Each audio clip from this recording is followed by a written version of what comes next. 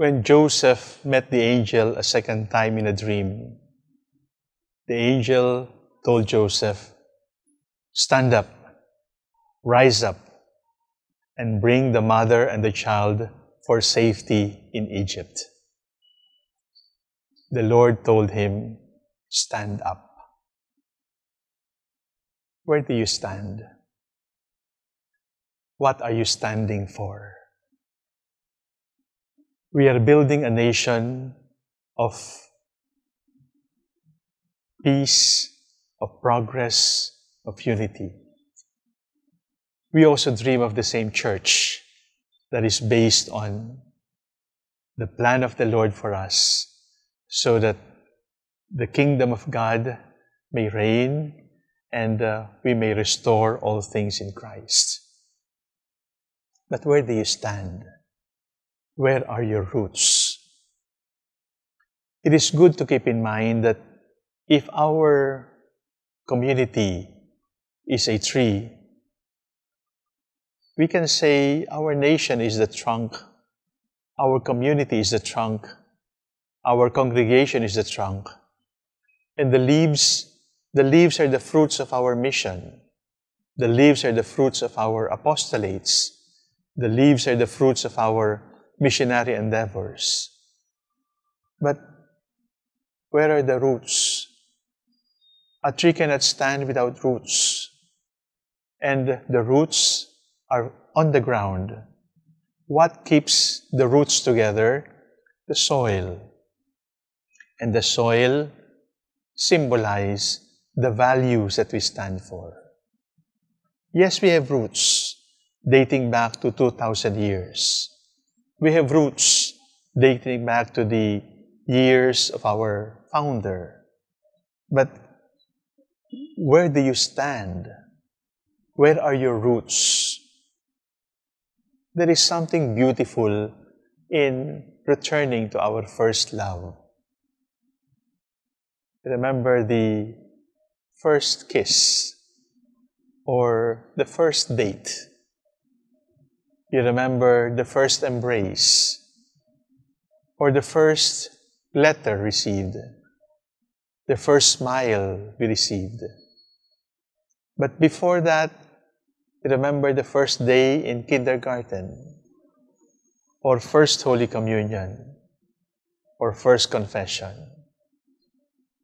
There is something beautiful in the first. Maybe the first meal, the first burger, the first chicken joy. There is something beautiful in everything first.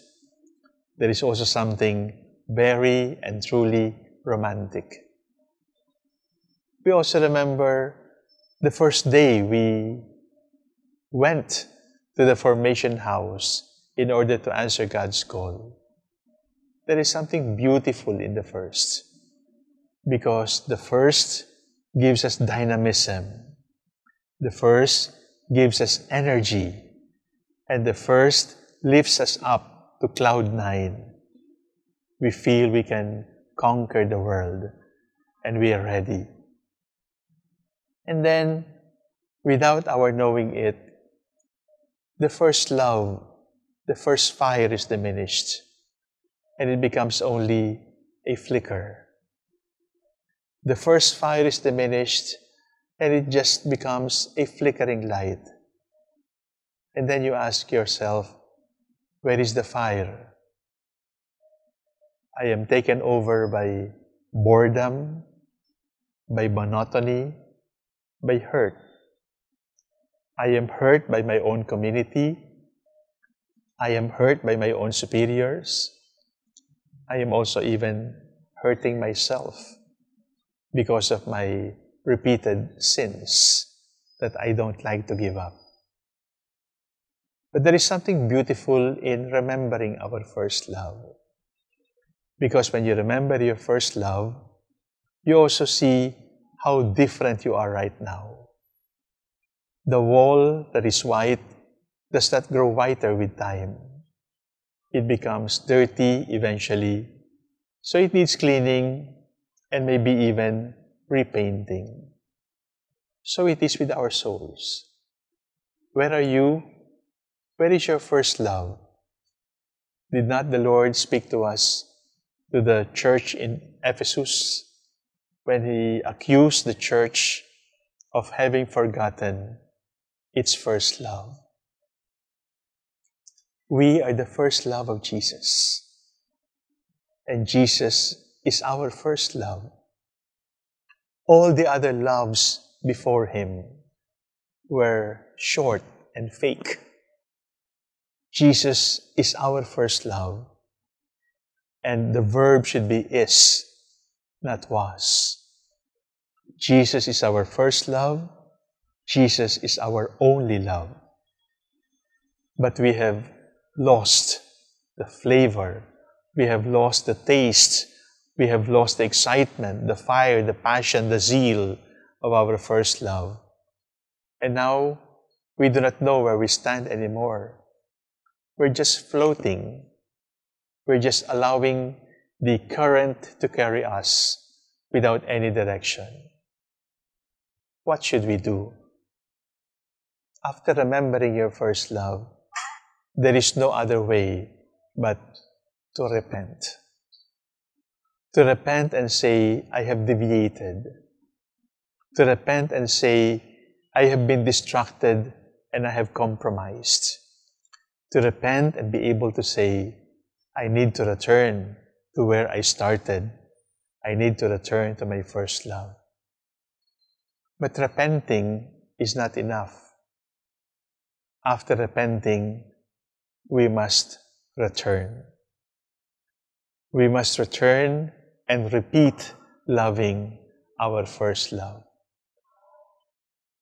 In the dream of Joseph, being told by the angel, stand up, rise up, and go to Egypt.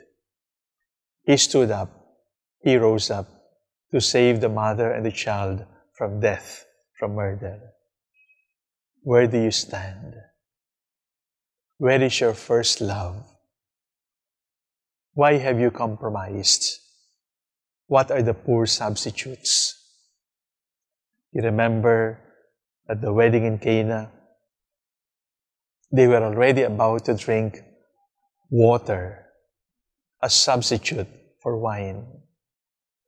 But the Lord, through the prayers of the Virgin Mother, changed water into wine.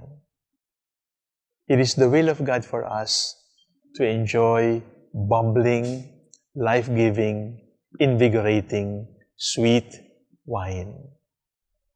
So what are the substitutes? Bland, tasteless water. Bland, tasteless ministry. Bland, tasteless commitment to religious life.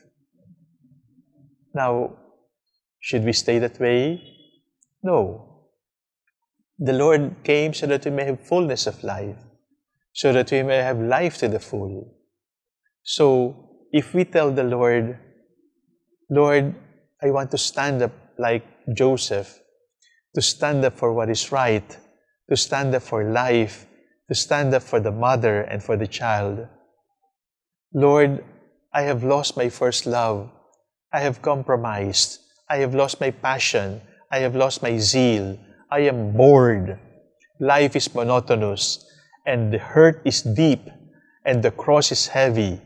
I don't like to walk one step further, Lord. Lord, I have gotten accustomed to bland, tasteless water, the poor substitutes in my life. Where do I stand? Lord, I want to stand up for you. And I want to stand on you because you are my rock. The second dream of Joseph invites us to ask ourselves, where do you stand? What do you stand for? The answer to the two questions is, I stand up for the Lord, and I am standing on the Lord, my rock and my salvation. Is the Lord your rock? Is the Lord the soil holding the roots of your life? Is the Lord your sweet wine?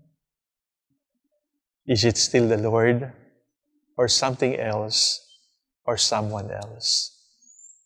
Stand up for the Lord. Rise up.